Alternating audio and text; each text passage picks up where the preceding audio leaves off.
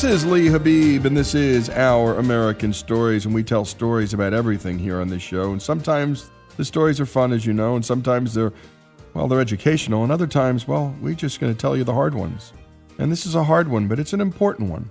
And this is the story of homelessness in the end, and we're telling a bunch of these stories.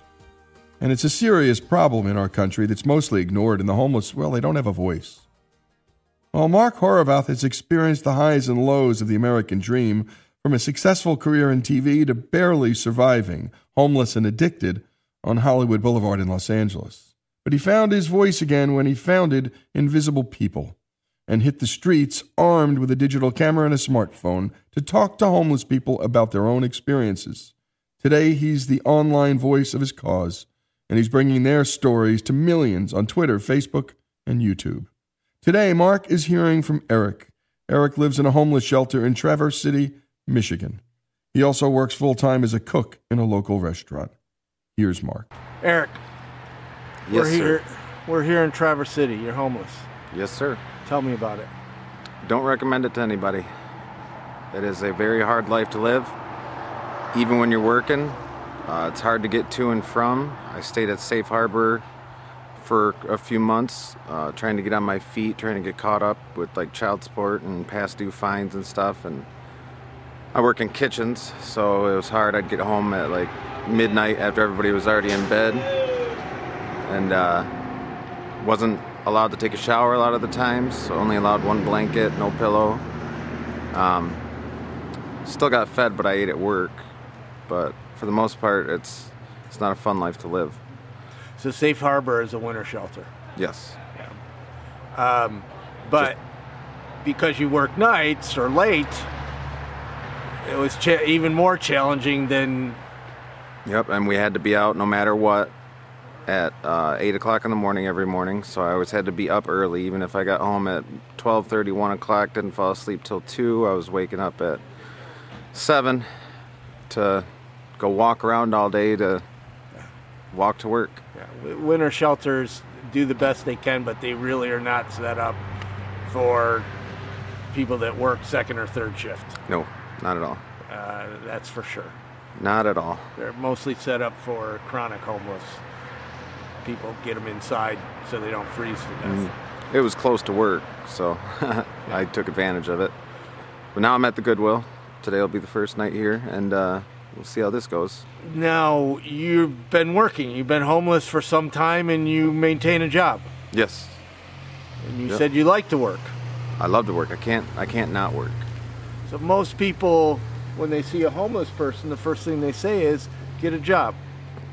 Right. Well, you got a job, and you're homeless. So the job's not helping you get out of homelessness. Nope. Between child supports and fines and the way the cost of living is up here, it's tough. We saw a tent earlier across the river here, or the lake, or whatever it is, and basically the people in the tent, they're working, and that's affordable housing. Yep. It's crazy. So I just met you in the hospital. We picked you up from the hospital. Mm-hmm. And you were in the hospital because? I was attacked. And stayed for 5 days, had to undergo surgery on the way back to Safe Harbor on my day off. And you were attacked by a combat veteran going through PTSD. True. And a very close friend. Wow. Can you tell me about it? I'd rather not on here. No, it's fine. If That's totally fine. But being out on the streets is not safe. People don't realize there's so much violence from other homeless people, and this was a friend, to also kids come around and, their violence is increasing. It's not safe outside. And it's very hard. It's hard to get a job when you got to put your address down on an application, too. Because they see that, and then they want to know why, and how, and why you're looking for work, and why you haven't had work, and it's tough. How do you get around that? Experience. I've been doing what I do for 18 years now, and have a pretty well-established resume, and have the work ethic to back it up. What would you want people to know about homelessness that they wouldn't normally know? It can happen to anybody. One day you're on top, next day you're down.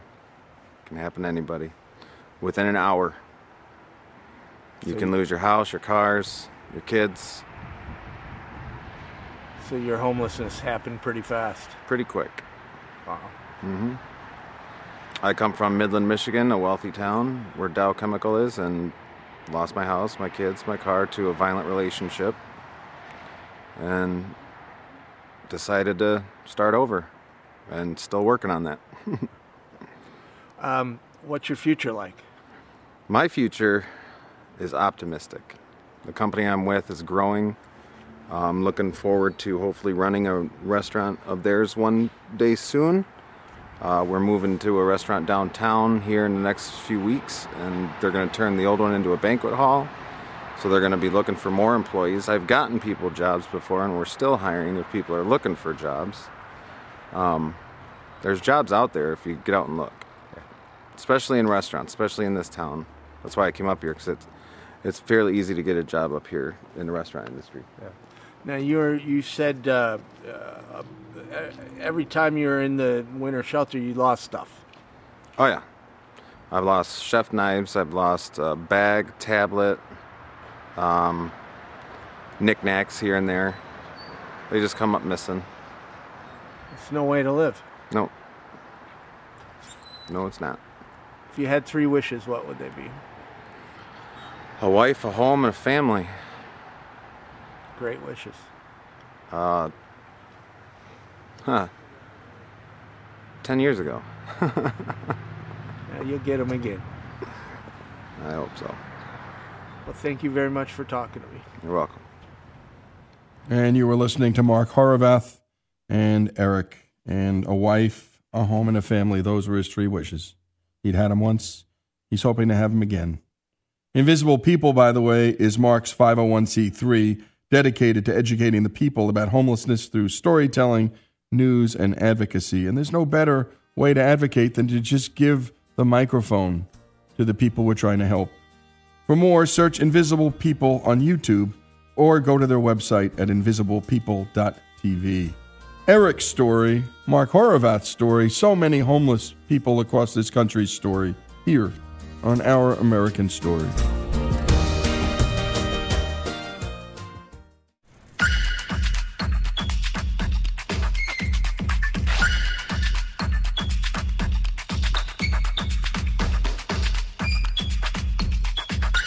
This is Our American Stories. Pistol Pete Maravich is widely regarded as one of the greatest players in basketball history. Also one of my personal hoops heroes. Maravich started in college with the LSU Tigers while playing for his father, head coach Press Maravich. He's the all-time leading NCAA Division I scorer still with 3,667 points, and he averaged 44.2 points per game. All of his accomplishments were achieved before the adoption of the three-point shot and the shot clock, and despite being able to play varsity as a freshman under the NCAA rules. That's crazy. Maravich played 10 years in the NBA and is considered by many to be the best ball handler of all time. Just days before his death, on January 8, 1988, the 40-year-old Pistol Pete spoke to guests who gathered near the poolside of Jimmy Walker's house, an NBA All-Star. Also in attendance was singer Glenn Campbell. We'd like to thank Vision Video for giving us special access to this rare bonus footage you are about to hear from their fantastic, uplifting movie, The Pistol, The Birth of a Legend. It's rated G. Here's Pete Maravich looking back on his life just days before his death. I grew up in Clemson, South Carolina, and when I was 4 years old, the only thing I ever knew was basketball. Much like Glenn Campbell sings, and he's one of the greatest singers of all time. There's just no doubt in my mind. I used to listen to him in college. I mean, like, it was unbelievable in college. All the songs he sang tonight, back in those days. And by the time I was 5 years old, I was already playing organized basketball. My parents baited me into the game. They never forced me. And when I was 7 years old, my dad came to me and he says, Pete, he says, I don't have any money to send you to college. You're going to have to get a scholarship. And if you get a scholarship, they'll pay your way. I only make $2,900 a year, and that's just not going to pay your way by the time you get there. And if you're good enough, Pete, you might even make it to the pro basketball. That's where the greatest players play. And there's so few. There's so few. Like 1 in 20,000 make it to the NBA that play the game. And if you get there, you might play on a team that wins a world championship. And you'll get a big diamond ring, Pete. So big, and it has on there world champions. And you'll be declared as the rest of the team one of the greatest at that particular time. Not only that, Pete, you'll be able to make money. They'll pay you for doing it. They'll pay you for playing something that you enjoy doing. Well, from that day, I decided to commit my life totally to basketball. I was dedicated, possessed, and obsessed by it. I was so dedicated to it, I'll tell you some of the things I used to do. We lived 2.5 miles outside of town in Clemson, South Carolina. And I used to get the basketball and I'd dribble in all the way. I would not accept a ride. I would dribble in with my right hand and dribble back home with my left hand, 5 miles a day, to the gym where I'd play 8 to 10 hours a day. When I finally got a bicycle when I was about 11 years old, I learned to dribble the basketball on my bicycle all the way in. It made it a lot easier to get into town, too, and I got there quicker. And I dribbled the ball literally by riding the bicycle. It got so bizarre that my dad came to me one day and he says, "Pete, come on, get your basketball and let's go in the car." I said, "Where are we going?" He says, "I'll tell you when we get there." He went over there and he went on this specific highway and there weren't many cars there, and he said, "Now look, I want you to get in the back seat, stick yourself out that back window there, and you start dribbling the ball. I'm going to drive at various speeds. I want to see if you can really control this thing."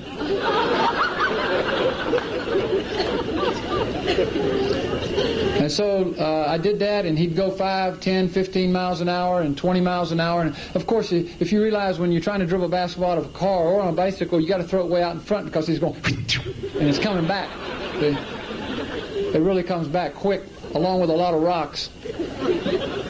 And to see the faces on the people that just happened to be driving by was something in itself. It really was. I used to take the basketball to bed with me. I slept with the basketball till I was about 13 years old. I would get in bed, and I'd lay in the bed for 1 hour before I ever went to sleep, and I would repeat 3 things. Fingertip control, backspin, follow through. Fingertip control, backspin, follow through as I released it laying down. I was completely possessed by the game. I used to go around my house blindfolded, dribbling the ball, because I knew where everything was. Of course, to the dismay of my mother, sometimes I didn't, and I knew how to dribble the ball very fast out of the house. I used to get the basketball, and I would dribble out in thunderstorms. Not little rainy, not sun showers, but thunderstorms, lightning, everything else. You couldn't even see. I used to sneak out my back window. I'd go to this little spot where there was a mud hole. It was kind of a real hard mud. And I'd start dribbling the ball as the mud and everything splashed up on me, and literally scared to death because of the thunder and lightning, because I felt like if I could dribble in that mud and that water and everything else, control it, I could certainly do it on a court when somebody was guarding me. See, I was so committed to the game of basketball. In fact, from the time I was 5 years old till I was 17 years old, I played over 20,000 hours of basketball. In the March Reader's Digest, they had a story in there about television and how it affects young people's minds, or any person. It wasn't for or against television, it just says how it affects one's mind. And it said that the average person, by the time he's 20 years old, sees 20,000 hours of television. And I kind of paralleled that with my life. 20,000 hours of people watching television. I spent 20,000 hours of hard sweat playing the game of basketball. When I was 12 years old, it was my first time I ever played in a regular game for junior varsity. I made the junior varsity when I was 12, and at 13, I started on my high school team and played 5 years of high school basketball. I was 4'9½", and when I was 12 years old. So some of you youngsters that think that you're not, tall enough, you will be. And so at that time, at 12, a reporter came up to me after the game, and I used to shoot the basketball from down here because I was too weak to shoot it from up here. And so I used to take the ball and take it and release it like this. And this reporter saw me and he says, "Well, it looks like this guy is drawing a pistol." And he wrote that up, and that name has stuck ever since. I just threw that in. I know that doesn't interest you at all, but I just wanted to say that. But he asked me after the game, he came up and interviewed me. That was my first interview I ever had, and I wish it had been my last. But he said, "What are you going to do when you grow up, Pistol Pete?" And I said, "Well, I'm going to play pro basketball. I'm going to be on a team that wins a world championship, get a diamond ring, and make $1 million." And he literally fell off his chair with laughter. And I said, "What are you laughing about?" He says, $1 million? They don't make that kind of money. This was in the 50s, and he was right. But I just felt like at some point in my life I would. My early church life was absolutely probably zero. I was not raised in a Christian home. I was raised in a church home.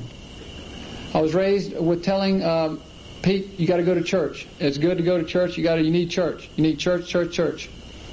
And my parents didn't really go to church that much. They went when I was a small baby. When we moved down to Clemson, they really didn't have the time to go to church anymore, but they made sure I did go. So I went to a couple different churches. Wherever my friends went, I went.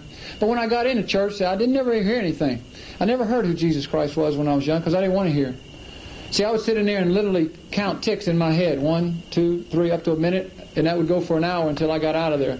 I felt that if I was in this church for an hour, somebody in Philadelphia, L.A., Boston, or New York was playing basketball, and when it came down to get that scholarship, I would not get it. See? And I progressed on into my teenage years. When I was 14 years old, it was the first time I ever had my first taste of alcohol.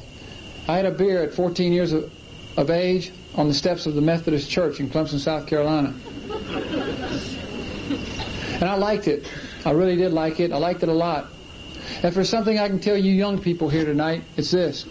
Don't ever take that first drink, and don't ever take that first drug, because it'll never be your last, and it'll lead to destruction. Because that's literally what almost happened in my own life. 98% of all people in jails today started with that first drink. 85% of over 500,000 people in correctional institutions today committed their crimes while under the influence of a mind-altering substance, drugs or alcohol. And many of them don't even remember committing the crime. But that's what it'll do to you. And all of a sudden, this tremendous commitment that I had and everything else kind of went down the drain. I didn't have it anymore, and I'd played so much up until that time when I was 14, 15, going on to 16, 17, but all of a sudden I had time on the weekends to do other things. I saw the opposite sex for the first time in my life. You see, I was completely obsessed with basketball. I didn't do whatever other people did. My God was basketball. Their God was sex, alcohol, and whatever else. But I didn't see any of that until I was 14, and then my eyes opened up. And I enjoyed it, and I started getting into it.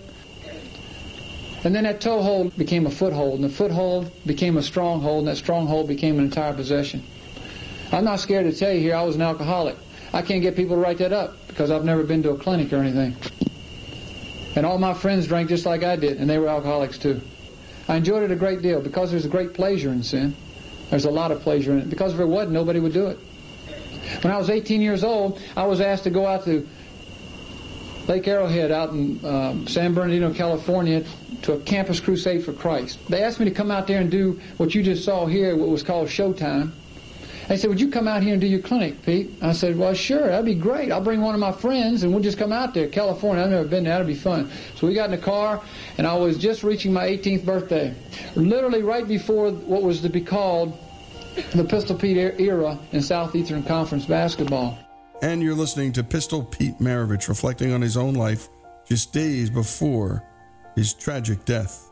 One of the all-time greatest players and an idol of mine. I can't tell you how many hours I spent watching him on television, the rare times he would come on, and then trying to copy every single thing he did. Let's go back to Pistol Pete. And so I drove out there, and we partied all the way out, and we had fun, and we chased girls, and we just were in every bar we could find and everything else. It took us 3 or 4 days to get out there. And as I drove up on this campus, I noticed that there were people sitting around praying and holding hands under trees and things of this nature. And I became very embarrassed. I didn't want any part of that. And I told my friend, I said, hey, we got to hurry and get out of here. I'm going to do this clinic and get out. These people are nuts. I mean, what are they smoking? And put that beer down. We don't want to see him with this beer. So I checked into this place, and it was for 3 days. And I asked them, when am I supposed to do my clinic? And they said, well, Pete, we're not sure yet, but if you would just bear with us. We're going to have you over here with this group. And I said, what do you mean? What am I going to do? He says, well, nothing. Just nothing to do. We'll just put you here. Would it be all right? And I said, okay. So I stayed with this group. My friend went with another group. And for 3 days, I finally heard who Jesus Christ was. I wasn't concerned about that. To me, it was just a story. It was a story. It was nice. That's nice. But after the end of 3 days there was no impact on my life. We went out to the beach. Bill Battle, who was an All-American football player, and with a bicep as large as my thigh, said, we're going out to the beach. I'm taking this group with me. We're going to witness for Christ. And I said, what do you mean witness? What is this, Bill? What do you mean witness? What are you talking about? He said, you just come along, Pete. We just want to show you what we do here. So I went along with him, and we went out on the beaches out there, California beaches, and he goes up to the worst-looking group. This was back during the 60s. This is the most revolutionary time, the rebellious time in our history, probably, that's led to so much of the rebellion today. And yet, he went up to the worst-looking group. Guy had tattoos all over his arm, hair down here. He was smoking a joint, drinking. There was about 4 or 5 of them. They were mean-looking, ugly. They didn't smell very good. Everything. And I stayed way in the background. But you know, the Lord has a way to use people. You see, he went up to this guy who was the meanest-looking guy, right behind his head. He says, you know something? I would really like to share something with you folks. And this guy was literally going to turn around and punch him, I know. Because he turned around and he said, look, go right ahead. Because that bicep was right in his face. And if anything impressed me, it was that. That did impress me. I said, wow, how God gets people's attention. It's amazing. So they witnessed, and I don't remember, I think some of them left right away. They said, oh, you Jesus freaks and all this kind of stuff. And I just kind of turned my head. I didn't want no part of it. At the end of 3 days, there was 1,000 kids. And I was part of it, and Bill Bright, who's founder of the Campus Crusade, gave a message, much like Billy Graham, had an invitation for people to come receive Christ. Then he had them to come publicly and receive Him. Lo and behold, my friend was sitting next to me. He got up. I said, what are you doing? He says, Pete, I don't know what to tell you. I really don't know what to tell you. I've just received Christ into my life. I said, Kenny, wait a minute, Kenny, just something you ate or something, son. And I grabbed him by the arm. I literally tried to steal away his salvation. I said, you don't go up there. You're embarrassing me. I remember saying that. And he pulled away and he went up there. He says, you don't understand. I said, no, I don't. And he walked up there. And I remember sitting there and saying, well, you're not going to get me, God. I'm going to play pro basketball, be in a world championship team, and make $1 million. Boy, that's what I want in life. But you know, as I've reflected over that time, how many times I've cried and wished that I'd received Christ in my life then. You know why? Because God had sent me there for a purpose. Not to do a clinic. I never did one. Nobody even asked me. But He put me there for one reason. Pete, come home now. Come home now, because you're about to embark on a tremendous amount of personal tragedy and destruction in your life. And it doesn't have to be that way, but you're going to choose that way, and you don't have to. And I went on into college, and I did a lot of things in college. I've set something like around 50 basketball records from high school, college, and pro. The amount of trophies and awards and plaques that I have, the amount of honorary mayorships and keys to cities that I have, except the time when I go to those cities and try to get the keys, they don't ever give them to me. It could literally, really, could go around this entire pool area. Now, I have a trophy from 1972 in a box that's never been opened. It's 6'5" inches and it's 6'5" 1/4 inches tall, the exact height of me. I've never seen it. I've never opened the box, but they're all stored away. They don't really do anything for me. But I've had all those trophies, awards. I've had popularity. I've had fame.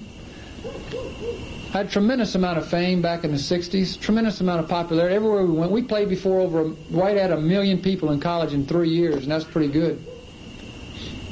And I had all this adulation, and people wrote me. I got thousands of letters a week from fans. We idolize you, Pete Maravich. You're my idol. You're this, you're that. And I wasn't a role model at all. Not at all. I wasn't a role model for young people at all. None. Zero. And then, after my college, and I was All-American, and I was I'm the leading scorer of all time in college basketball. It'll be broken someday. But I'm the leading scorer. I averaged over 44 points a game for a 3-year period.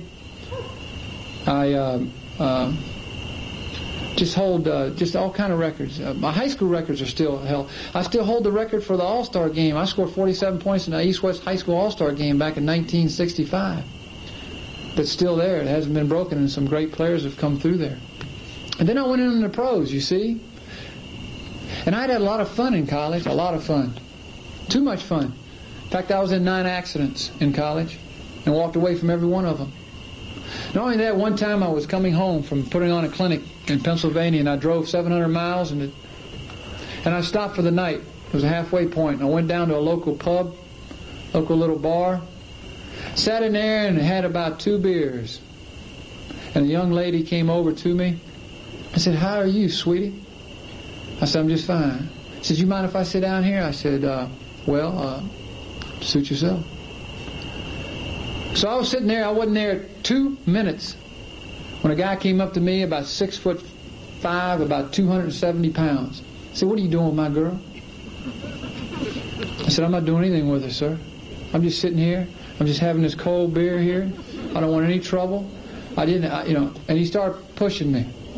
He started hitting me in the shoulder. And I grew up as a kid knowing that you never back down from anybody. I don't care what the odds. I wasn't going to back down. And I told him to get his hands off of me and all this, and before long, one thing led to another, and they said, "Y'all get out of here if you're going to fight." He said, "Yeah, come on." So I said, "Fine." So I got up, and I went out quickly, and I made myself through the crowd, and I got outside, and I stayed behind the door. And I was really going to get this guy when he came out, but he never came. Of course, I didn't wait there about 2 minutes, and he didn't come. You see? And so I said, "I better get out of here," and I left, and I walked out to the parking lot. As I was walking in the back of the parking lot out toward I saw a telephone booth where I was going to call a taxi to go to the Holiday Inn where I was staying. As I was walking out, I heard this guy came out and he yelled to me. And little did I know that another guy had gone around the other side. And they both had blackjacks, which I didn't know. And the whole story is that the guy just literally, they just hit me from behind and beat me up pretty good. As I laid there on that parking lot that night, that girl came up, and I was all blood. And she took a .25 automatic pistol, and she put it in my mouth and cocked it. And she says, "You're a dead man, Pistol Pete. How about that?" And I remember laying there, and from the depths of my heart, I said, "Yeah, kill me, because then I'll have peace." And you've been listening to Pistol Pete Maravich. And he gave this speech not long before his death, indeed just days.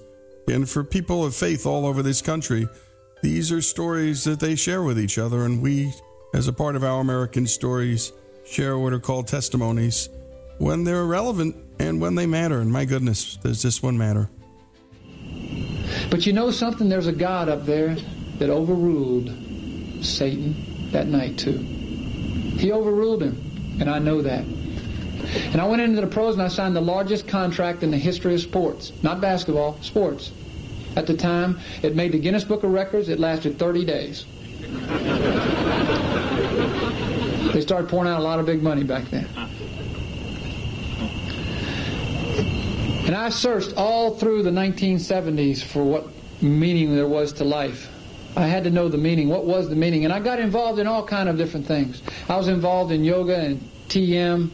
I was involved very heavily in ufology, philosophy. I was involved in different religions, Hinduism especially.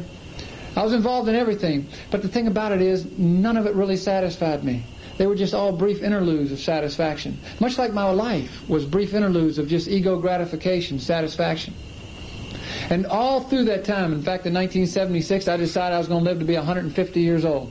And I got very heavily into nutrition, because I was into Hinduism and I was into the karma and all these other types of situations. And I became a vegetarian and then a fruitarian and a macrobiotic and a mini-dose and a maxi-dose on vitamins. And I fasted 25 days and I sat in all kind of different positions. And I was searching for life, friends. I was really searching for life, because my life had no meaning at all.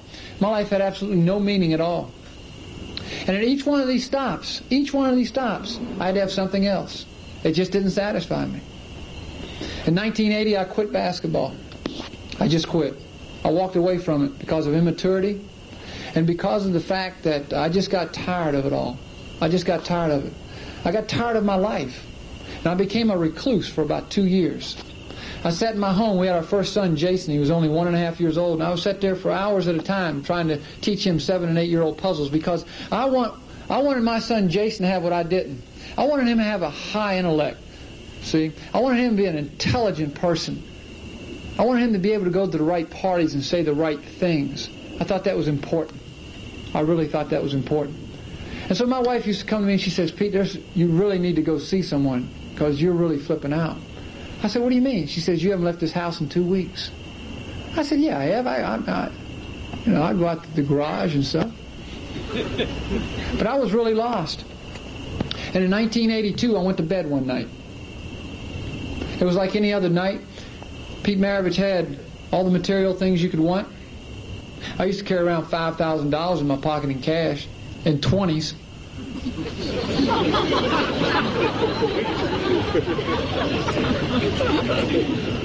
I never carried any change. But I had all that stuff, and none of it ever satisfied me. Not the money, not the wealth, not the success. And I laid there in bed and I couldn't sleep. I didn't understand it. And all of a sudden, everything started coming up in my life. All the sin, every sin I'd ever committed, and I've committed many, let me tell you, many sins in my life. And there's nothing hidden. And I'm not airing all my dirty laundry here. I'm not trying to. I don't want to give Satan any credit. But I can tell you this, it all came up. And it also came up when I was 18, when I could have received Christ. And it was 5:30 in the morning now. And I laid there crying with 2 pillows back up to my back with an unsaved wife next to me. And I was sitting there crying. And I said, God, I've punched you, I've kicked you, I've cursed you, I've used your name in vain, I've mocked you, I've embarrassed you, I've done all those things. And yet, will you really forgive me? The things that I've done?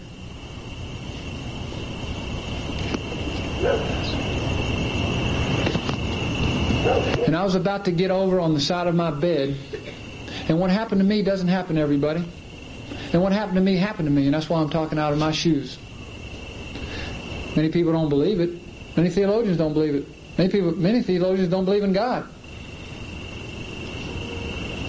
God spoke to me audibly right there in the room. He said, be strong and lift thine own heart. Literally audibly. I looked around the room. I was in total shock. I'd never heard anything like that before. And I was so shocked that I reached over and I woke my wife, just shaking her like crazy. I said, Jackie, did you hear what the Lord said to me? Did you hear that? And you must understand, Jackie had seen me go through all kind of trips in my life. And she just kind of looked at me in a dark haze that it was at 5:30 in the morning and said, Pete, you really have gone nuts, haven't you? And she just went back to sleep. Jesus Christ changed my life. Money didn't do it. Women didn't do it. Friends didn't do it. Pastors didn't do it. Wealth didn't do it. Success, president of being a company, owning your own business, having your own boat. I don't have much time left.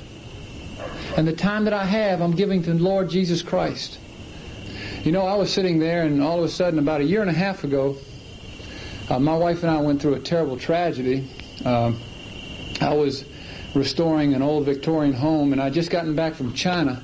10 ex-NBA players went over there to play 6 games against Olympic teams. And when I'd gotten back, when we were out for about a month, some friends came over, and we were showing them the house that we were doing. We went upstairs. This old Victorian house has 13-foot ceilings, and so to the top of the floor, it was about 14 feet, which would be, to give you an idea what that is, would be the top of a backboard. And so we had these friends. We had our 2 children with us, and we'd gone upstairs with them, and there was no banister, so we told our kids to, stay away from the stairs. Just going to be here a second. And we were showing them, and as careful as we are with our children, I'd forgotten that didn't even really think about it. I'd built in a little closet in an upstairs room, and in that closet was an air conditioning vent, an old one that had been stuffed up with insulation. And it really happened very quickly. They both kind of ran in there. We didn't see them, and all of a sudden it was like that. My wife heard a very loud thump, and when she went back there, Joshua, my little 2-year-old at the time, wasn't there. I just kind of knew what happened, and I dashed down the floor, and I went in there, and I saw my little son lying there in a pool of blood. He had landed and had hit him directly in the eye is where he hit on this part of his head. He was in a semi-conscious state. I've taken CPR in the past, and my wife never did see him. I'm glad she didn't, because it's something I'll live with all my life. Well, anyway, I picked him up, and he was just a lifeless little body. His heartbeat was so faint that I didn't know whether he was going to make it or not. But I rushed him to the hospital, and I got him there, and there wasn't even any doctors there at this particular hospital. The guy that was supposed to be there was off. He was in lunch or something like that, and it just so happened I had a Christian painter there and a Christian carpenter, and they started praying. They found a doctor, and he came in, and they checked him out, and I was in prayer in the other room. My wife was literally away with, just had lost it completely, and we didn't know what was going to happen to Joshua. About 10 minutes later, the doctor came out. He happened to be an eye surgeon, and he says, "Pete, Joshua's going to make it." And I said, "Thank God for that." I said, "That's just great." He said, "But we've looked in his eye just very quickly, and it looks like all the muscles of his eyes have been torn away." So I'm going back in there and check him out, and you just wait in here. I said, "Fine." I just went back in prayer, and my prayer wasn't that Josh be healed. My prayer was, according to God's plan in Joshua's life, that it just be worked out. And so about 15 minutes later, the doctor came back to me, and he says, "Pete," he says, "I really can't believe what happened." And I said, "What's that, doctor?" He says, "We looked in Joshua's eye just now, and it's as clear as a bell. There's no contusions. There's no broken bones. His neck there's nothing. I mean, it's just absolutely clear. Plus the fact he's just going to be perfect. There's nothing wrong with him except this massive swelling that has taken place." Well, that was just a little miracle in my life. And as I thought about this, I started reflecting back on my own life. And it's been that way in my life, hundreds upon hundreds of times, that I've literally reflected back at the times that I really shouldn't be here. But I am here, and I'm here for one purpose. And you've been listening to Pistol Pete Maravich in one of the last talks he ever gave here on this earth. He suffered a heart attack, and he died on Tuesday, January 8, 1988, after playing a pickup basketball game at a Pasadena, California church. He was only 40. Quote, "We were on a break and he walked up to me," said Focus on the Family's James Dobson, one of the 9 players on the court with Pistol Pete. "I asked him how he was feeling. He hadn't played in years, but he said he wanted to get back to this type of recreational ball. He said, 'I feel great. I feel fine.' He took one step and fell." And Dobson continued, quote, "I tried to do what I could, but he'd had a seizure. That was easy to see. He was jaundiced and his eyes rolled back in his head. His body was rigid. It was clear he was leaving. I called out to him, asked him not to go, but it was much too late." Pete Maravich died in Dr. Dobson's arms. The story of Pete Maravich in his own words, here on Our American Stories.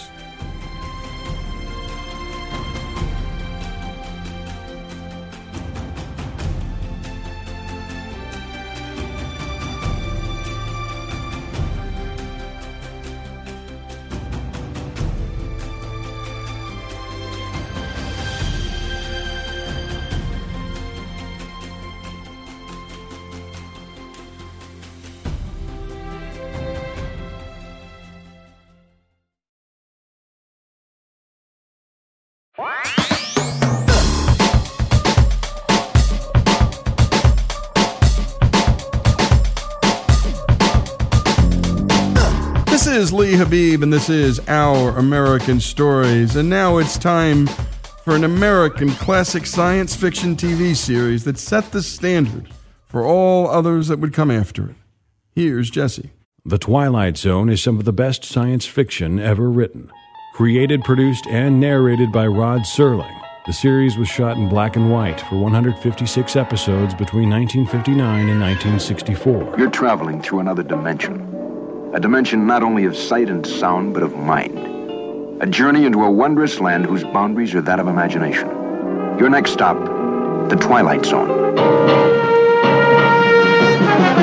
At a time when television viewers were familiar with standards like Leave It to Beaver, The Lone Ranger, and I Love Lucy, The Twilight Zone was a dark psychological thriller mixing fantasy with suspense in the dark hours of the night. My name is Talking Tina, and I love you very much. Will you shut that thing off? My name is Talking Tina, and I don't think I like you. My name is Talking Tina, and I think I could even hate you. After graduating high school in 1943, Rod Serling began his military career, serving in the 11th Airborne Division in World War II. Nightmares and flashbacks for the rest of his life. It influenced much of his writing. I was traumatized into writing by war events, by going through a war in a combat situation and feeling the desperate sense of the terrible need for some sort of therapy. Get it out of my gut, write it down. This is the way it began for me, because I came back with 11 million other guys who had very similar problems. So it was not unique, nor was it not to be expected. We had very special problems that we were going to write about. He was face to face with death every day, and he used the unpredictability of death in his writing. I can't conceive of anybody not falling into this pattern who writes, has certain special loves, certain special hang-ups, certain special preoccupations and predilections. In my case, it's a hunger to be young again, a desperate hunger to go back where it all began. And I think you'll see this as a running thread through a lot of things that I write.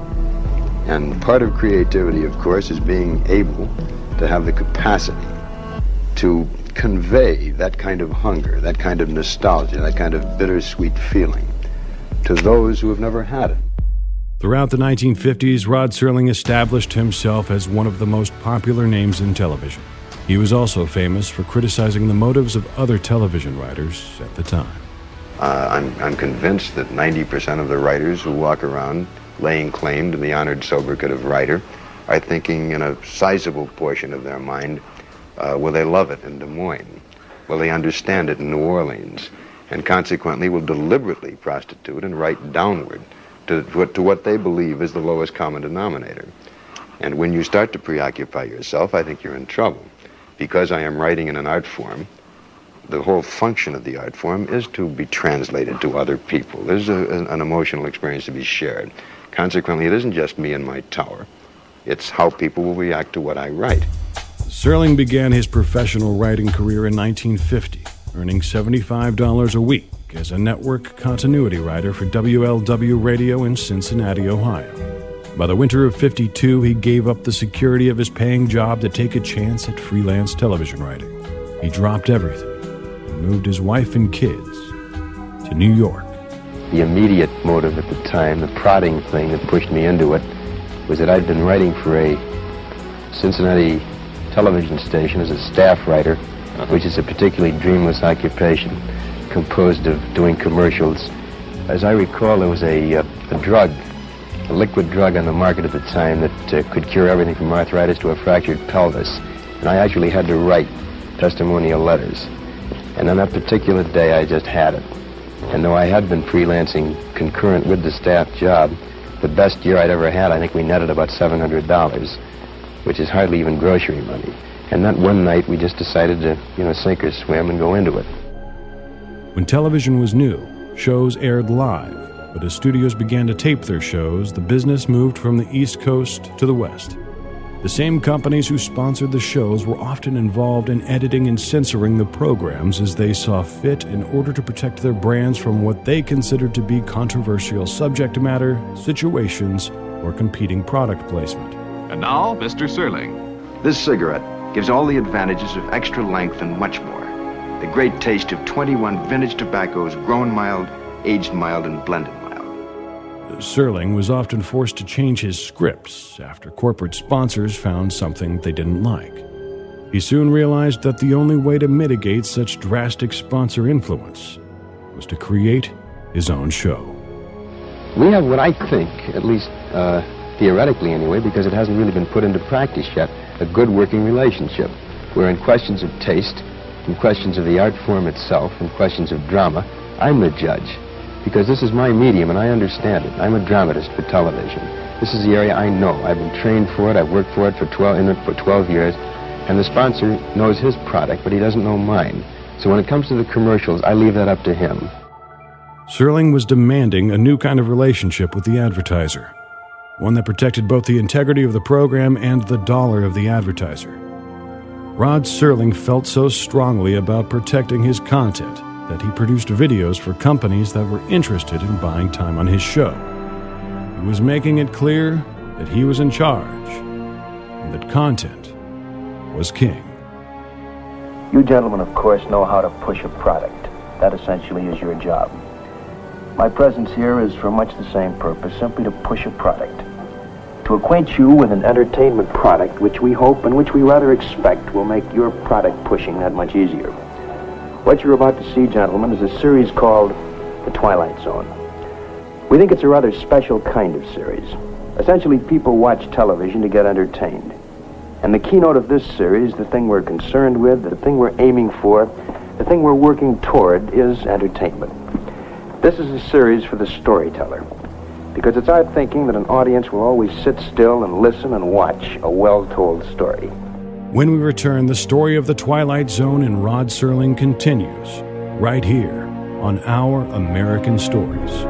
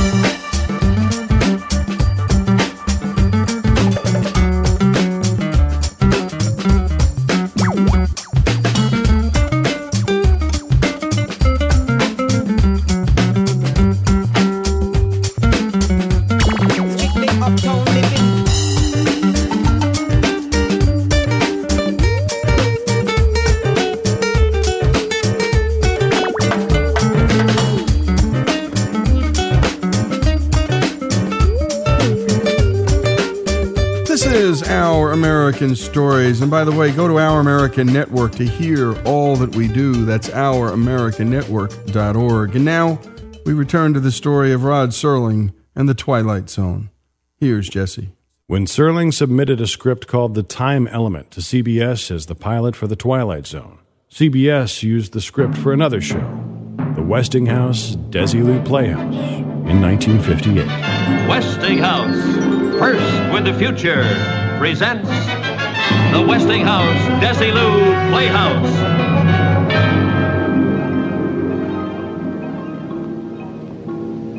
Good evening, ladies and gentlemen, and welcome to another Westinghouse Desilu Playhouse.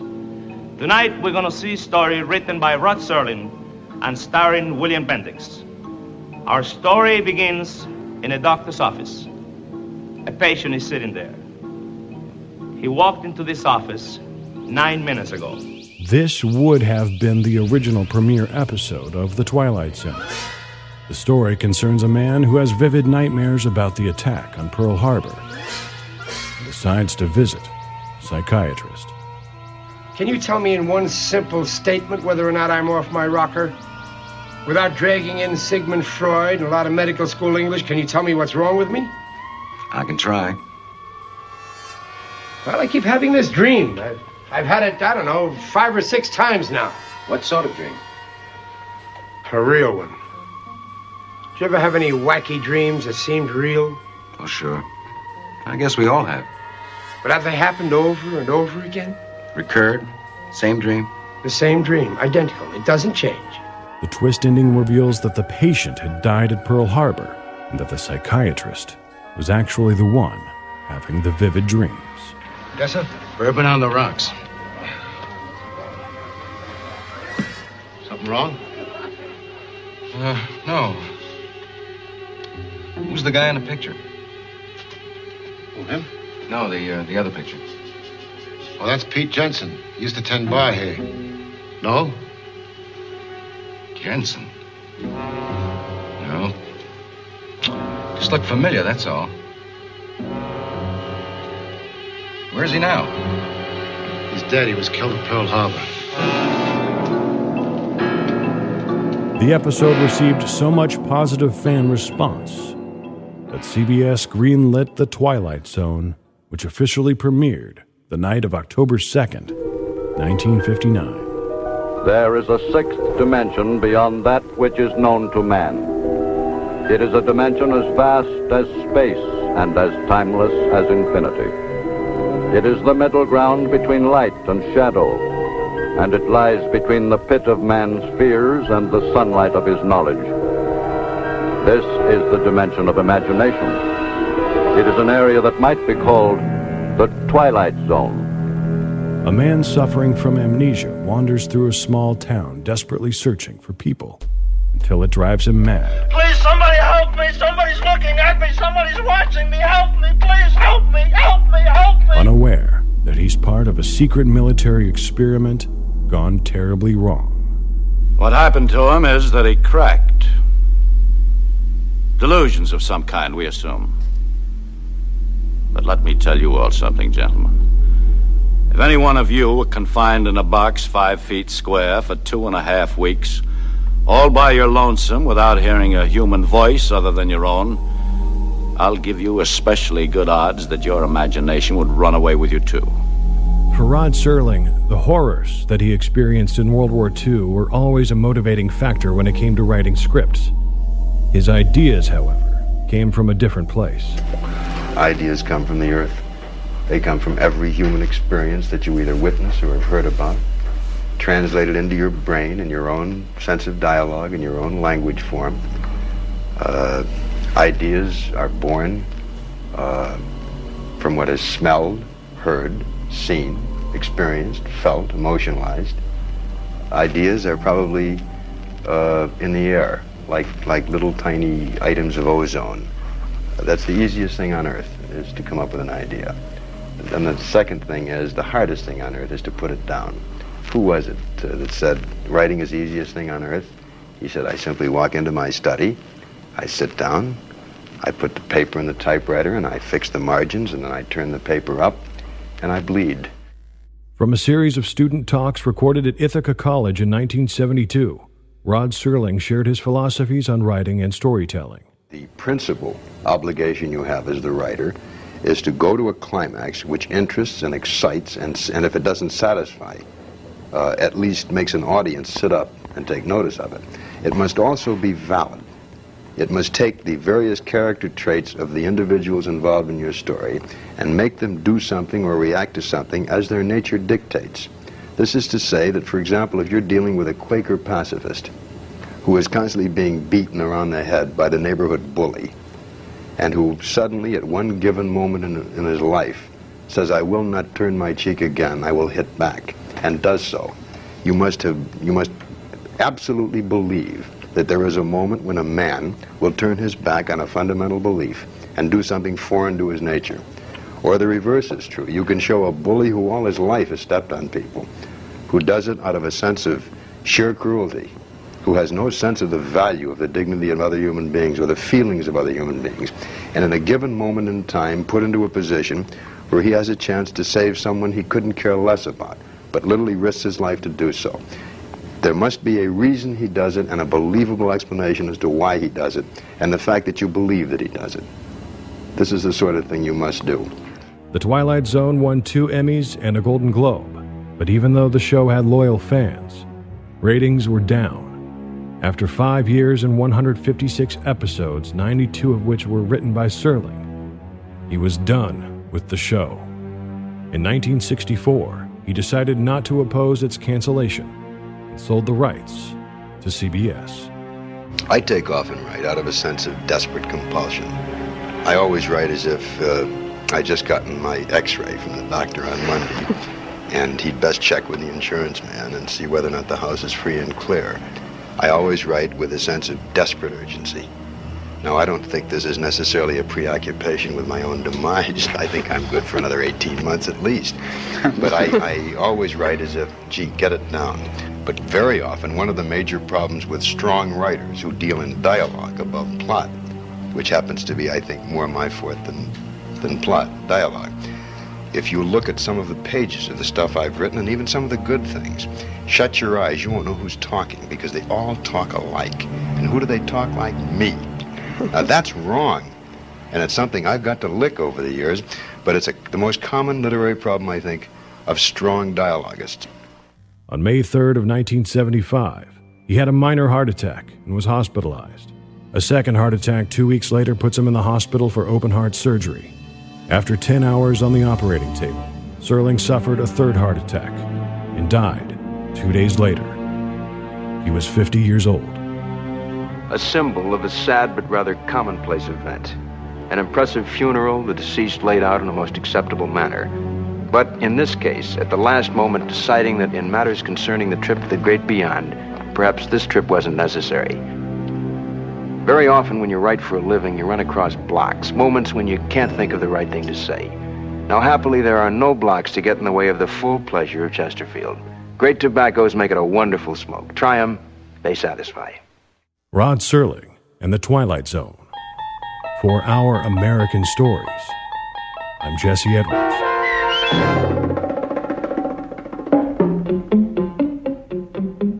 And great job on that, as always, Jesse. And it's just so interesting to hear from the artists themselves and to hear him talk about his World War II experience. And before there was PTSD diagnoses, they called it shell shock. But nobody came back for therapy. I mean, you basically had to suck it up. And he channeled all that nightmarish activity that he'd witnessed and all the nightmares he experienced after into creativity and channeled it into this remarkable art. And go to ouramericannetwork.org to hear all that we do. I mean, my favorite of the recent past months, we get to hear from Orson Welles himself, talking about his life, his creative life, mistakes made, ambitions. Again, this is what we do here every day on Our American Stories. From their voices to your ears, we try to stay out of the way, and we try to just keep it as real as possible, as authentic as possible. And these American stories, well, they come from every possible type of American, and this was one of the most creative Americans. And by the way, that he had to sell his franchise back to CBS, the very people who probably were skeptical about his work in the first place. My goodness, that just hurt me to hear, personally. This is Lee Habib, Rod Serling's story, the Twilight Zone story, here on Our American Stories.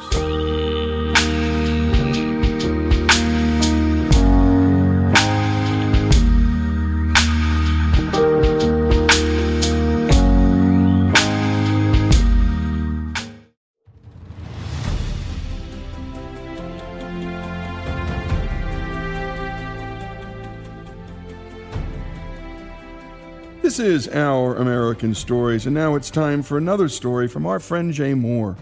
Jay is a retired history teacher from Abilene, Texas, who's known for hosting presentations about his city's history to over 900 fellow citizens that show up for them. And by the way, if you have someone like Jay Moore in your neck of the woods, send him our way. Send him to ouramericanstories.com and send her our way as well. Today, Jay brings us the story of a friendship forged after the first time he saw one of the most powerful war films ever made. A friendship that would be even more powerful than the movie itself. Take it away, Jay. Well, back in the summer of 1998, one Friday night, my wife lined up a babysitter for our two young daughters, and we met some friends at the mall theater. We wanted to go see the newly released Steven Spielberg movie, Saving Private Ryan. It had rave reviews, and I was looking forward to seeing it, but I'll have to say, I was not ready for that movie. I was certainly not prepared for the intensity of that long opening scene. The depiction of the D-Day landing was unlike any movie scene I had ever watched. It was as though the cameraman himself was one of the soldiers, and in those jumpy staccato movements, put you right in the middle of that jarring reality. The camera was in the turmoil. It wasn't filming like some removed onlooker. and you felt it. It was hypnotically gripping. Starting with those young guys who found themselves on board landing craft that was churning and lurching forward, and that would deliver them to what's going to either be a life-changing or a life-ending appointment.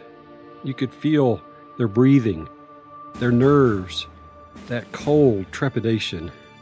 You saw their trembling hands, their vomiting, that look of a dreadful surrender that was mixed with a determined hope that they might somehow pass through that onshore crucible that was drawing ever closer. And then they reach the beach, and the bow ramp drops, and some don't live to make it 3 feet. The reenactment of the storming of Omaha Beach was raw. The realism was mesmerizing and even terrifying. It certainly felt as if I was in the middle of the chaos and that helter-skelter, every-which-way disorder. Bullets buzzing and pinging, that flying sand, blood-soaked waves, the gore, men destroyed by mortars and just cut down. And the psychological toll was so well portrayed. That look, that determined stare, knowing that if you wanted to live, you had no choice but to make your legs run straight at the death. You had to move. Like most everyone, I found the opening scene to be not just jarring, but spellbinding and draining. And later I read that men who had actually been there, and others in similar fights, said that Spielberg got it right. So on the way home, I told my wife, well, now that I know what to expect, I think I'd like to see that movie again. And she said, no, it was too intense for her. Once was plenty. But I couldn't shake it. So on Sunday afternoon, I went back alone. I bought my ticket, but there was about 30 or 40 minutes before the show started. So to kill the time, I walked down the mall and into one of the bookstores where I went over to the history section. That's where I always gravitate to in a bookstore. There was a man standing in the aisle. He was older. I took him to be about 80. He was intently looking through an oversized book, and I could see it was about World War II.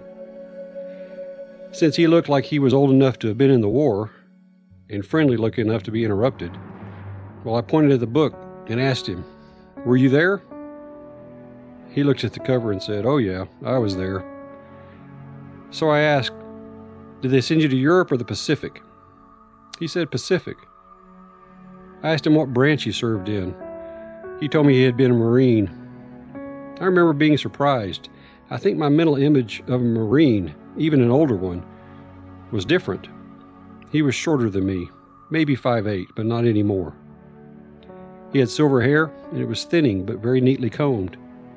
He had a friendly face and an easy smile. There was a ready kindness that came through. He had blue eyes that glistened. To me, he looked like a grandfather straight out of Central Casting, a nice, approachable, soft-hearted kind of guy. The kind of granddad who might give his grandson $20 because he knew it would help. Just by appearance, he was not at all what I thought of when I heard the word Marine. But he said he had been in the 2nd Battalion, 8th Marines, 2nd Marine Division. I asked where he was in the Pacific. He smiled and said, "Oh, I got the full tour. Guadalcanal, Tarawa, Saipan. Ended up on Tinian. That's where I got my ticket home." As a history teacher, I knew a bit about what those names meant. Mostly I knew that they just weren't cakewalks. Each one had been a serious fight that cost lots of Americans their lives, even more Japanese. Omaha Beach 4 times over.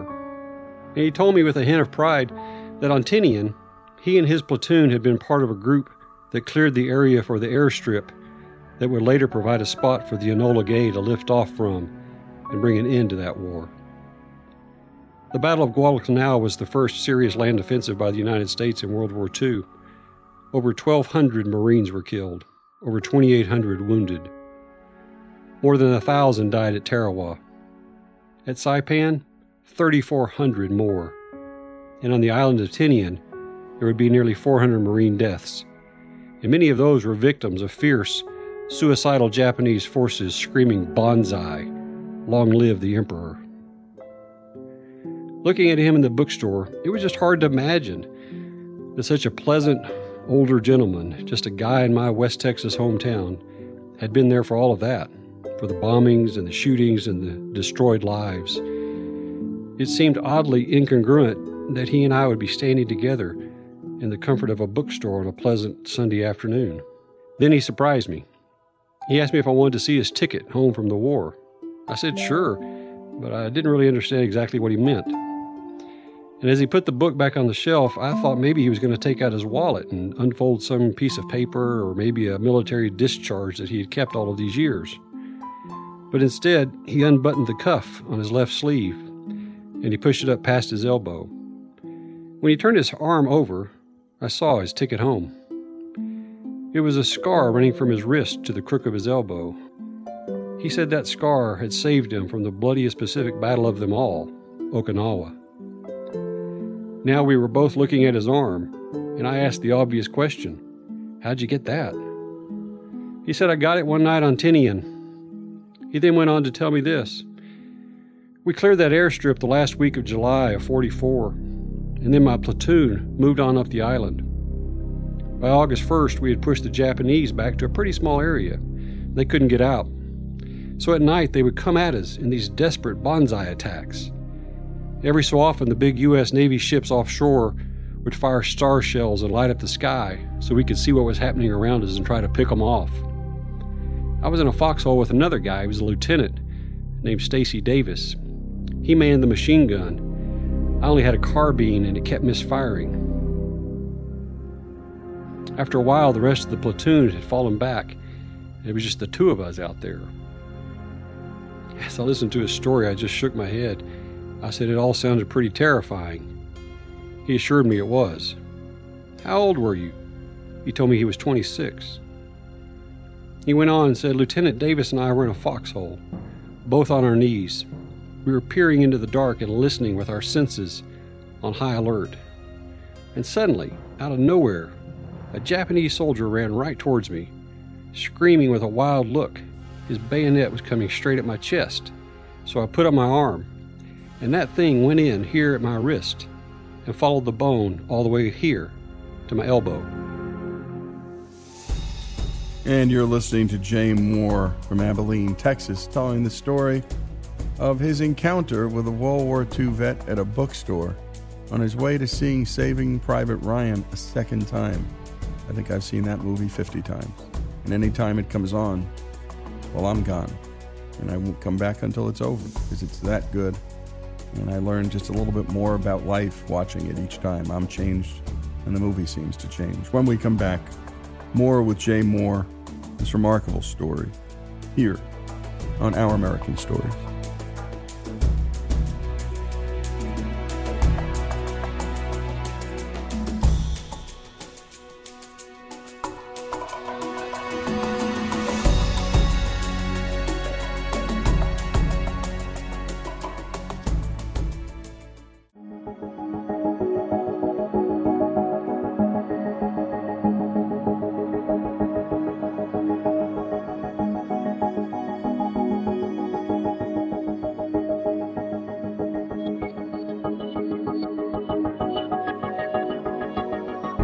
And we're back with Our American Stories, and with Jay Moore's story of his unexpected friendship with a World War II hero, Joe Brown. He stopped talking, and again we were both looking at his arm. So I asked, "Well, what happened after that?" And he said, "Well, we fought." He told me that a lot of folks don't realize that very often the fighting in World War II came down to a fight between two guys. An honest-to-goodness, hand-to-hand, winner-take-all fight. Thousands of fights, all microcosms of a world war. With a bit of astonishment, I said, "Well, I take it you won your fight." He smiled, and as he rebuttoned his shirt cuff, he said, "Yeah, I won." He then said, "You know, I have that bayonet. It was the real ticket home for me. And in the fighting, with that dadgum thing stuck in my arm, I managed to bend that metal bayonet. I've got it at the house." "Dang, I'd like to see that," I said. He told me to come by, told me to call, and I could tell he meant it. So about a week later, I did call. And over the phone, he said, "How about tomorrow?" I rang the doorbell, and he and his wife invited me in. He said he had been born in 1918 in Wichita Falls, He was raised there with 2 brothers and 2 sisters. He told me that after the war, he took a job with an oil field service company and spent his career in that line of work. They had lived in Abilene since 1959, raised a daughter and 2 sons. He told me that he and his older brother Marcus had been together for much of the war, including on Saipan and Tinian. They both spent 32 months overseas. He told me that he made it home from the war on a Friday. He looked at his wife and said, "And we got married on Monday." After a while, he asked, "Well, you want to see my ticket home?" He and I walked down a short hall to a back bedroom, and there, on top of a dresser, he had already laid out the things he wanted to show me. There was a telegram that had been sent to his mother in 1944 telling her that her son had been wounded. There were medals and citations, 1 for a Bronze Star and 2 for Silver Stars, citing heroic service, devotion to duty, conspicuous gallantry. Although wounded, he continued to lead his men, inspired them by his example. And there were newspaper clippings. One was from the Wichita Daily News dated October 1944. It was written after he and his brother Marcus had returned home. It told about the experiences of these 2 hometown boys. Lieutenant Stacy Davis had recounted for the reporter the details of that night on Tinian. Davis said, "We were in the same foxhole. It was pitch dark. One of the Japanese charged our hole. I fired, but he kept coming.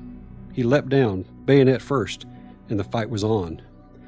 The article went on to tell how this kindly grandfather, who was now standing in front of me as I read, how in the dark, with a bayonet stuck in his arm, and that had severed an artery and sliced a tendon, how he grabbed the barrel of that rifle and fought his attacker, fighting with such strength and adrenaline that the steel bayonet lodged in his arm was bent at the shank. It told how he managed to get the upper hand, and how despite his wound he was able to pull the bayonet out of his arm and wrestle the weapon away from the Japanese soldier. After I read the article, he filled in more of the blanks, telling me that when the sun finally rose, he led the other walking wounded down the hill to battalion headquarters. His brother happened to be there, and he told Marcus about the fight. So Marcus went back to the area, found the bent bayonet laying on the ground. He brought it back so his little brother could bring it home. I asked about Marcus. He told me that in one battle, a bullet struck the front of Marcus's helmet. It whizzed right across the top of his head, exited the back. He smiled and said, "It parted his hair. Doesn't get much closer than that." He said Marcus took his GI Bill, enrolled at Texas A&M to become a veterinarian. Then in 1949, 5 days before he was to turn 33, and having survived some of the worst battles of World War II, he lost his life in a motorcycle accident. He told me they named one of their sons for him. In that back room, I was hearing and seeing some of the most personal stories and meaningful trophies from the life of a man that I didn't really know. Just a nice guy I had met in the bookstore at the mall and struck up a conversation. And there, laying on the dresser, was the bayonet, the one Marcus retrieved and brought to him. One just like it was issued to every Japanese soldier in World War II, designed to be held in a scabbard attached to a belt, so the soldier could either pull it out, use it as a handheld weapon, or attach it to the end of his rifle and just run right at you. Of course, that's how this one had been used, clipped to the end of a Japanese rifle. And that bayonet had traveled from Japan to Tinian, across the Pacific, and finally to the back bedroom of a home in Abilene, Texas, 1944 to 1998. I asked if I could pick it up, and he handed it to me. It was heavy, heavier than I thought it was going to be. It was about 15 inches long, had a single-edged blade, had a very menacing point. The metal tapered and was thickest near the handle, and right up next to the handle, the blade was bent. It was canted over at about a 45-degree angle, and staring at it, I asked, "So, with this in your arm, you grabbed hold of the rifle barrel, and you fought hard enough. You created enough torque to bend this." He said, "I did. When I finally got that out of my arm, I managed to turn the rifle around. I tried to stab that guy, but it would glance off because I didn't know I'd bent the thing over. but I managed to use the butt of the gun, and it turned out all right. So you killed him with his own rifle? He nodded yes. It seemed surreal. A husband whose wife was now in the kitchen. A proud father. A grandfather who put photos of the grandkids on the wall. A guy who mowed his grass and kept his cars clean and went to church. And who a lifetime earlier, for his country, had killed a man in a barehanded fight. Had won a victory in a world war. He handed me the bayonet's metal scabbard. On it was a white sticker that he had put there. And on the sticker he had written in black ink, "My ticket home from Tinian." It was the ticket to the rest of his life. That day at the bookstore, he pushed up his sleeve and showed me his scar. A scar he had looked at every day for 54 years. A tactile reminder of a defining day, of a victory, of a ticket home. Looking at him in the bookstore that day, I just couldn't get over how ordinary he was. An everyday-looking kind of guy. And had he not been reliving his past, thumbing through a book that piqued my curiosity, had I not asked, "Were you there?" well, I never would have stood in his back room and held a bent bayonet in my hand. At the bookstore, he and I visited, right up until I needed to head to the theater. I told him I was going to see Saving Private Ryan. I asked him if he had seen it. He smiled and said, "No, I don't guess I need to." I put out my hand and said, "Well, I've enjoyed visiting with you. It's been an honor. My name is Jay Moore." He shook my hand. He shook it firmly, just like you would expect from a Marine. He said, "I've enjoyed visiting. Come see me. My name is Joe Brown." Walking back down the mall to the theater, I just kept saying over and over, Joe Brown. Joe Brown. Could there be a more common name? I mean, how many Joe Browns are there in the world? How many Joe Browns did I pass every day who had lived extraordinary days, who had scars and stories and defining tales? Sitting in the darkened theater, the movie flickered, and again I saw Tom Hanks and the others moving toward the beach, pretending to be nervous, pretending as though they were sick, and then acting out a gruesome, bloody landing. But all of it was fake. There was no real blood, no real injuries, no gore. There was no live ammunition. There was no actual dying.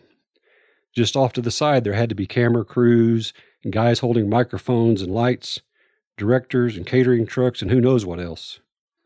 But certainly no enemy.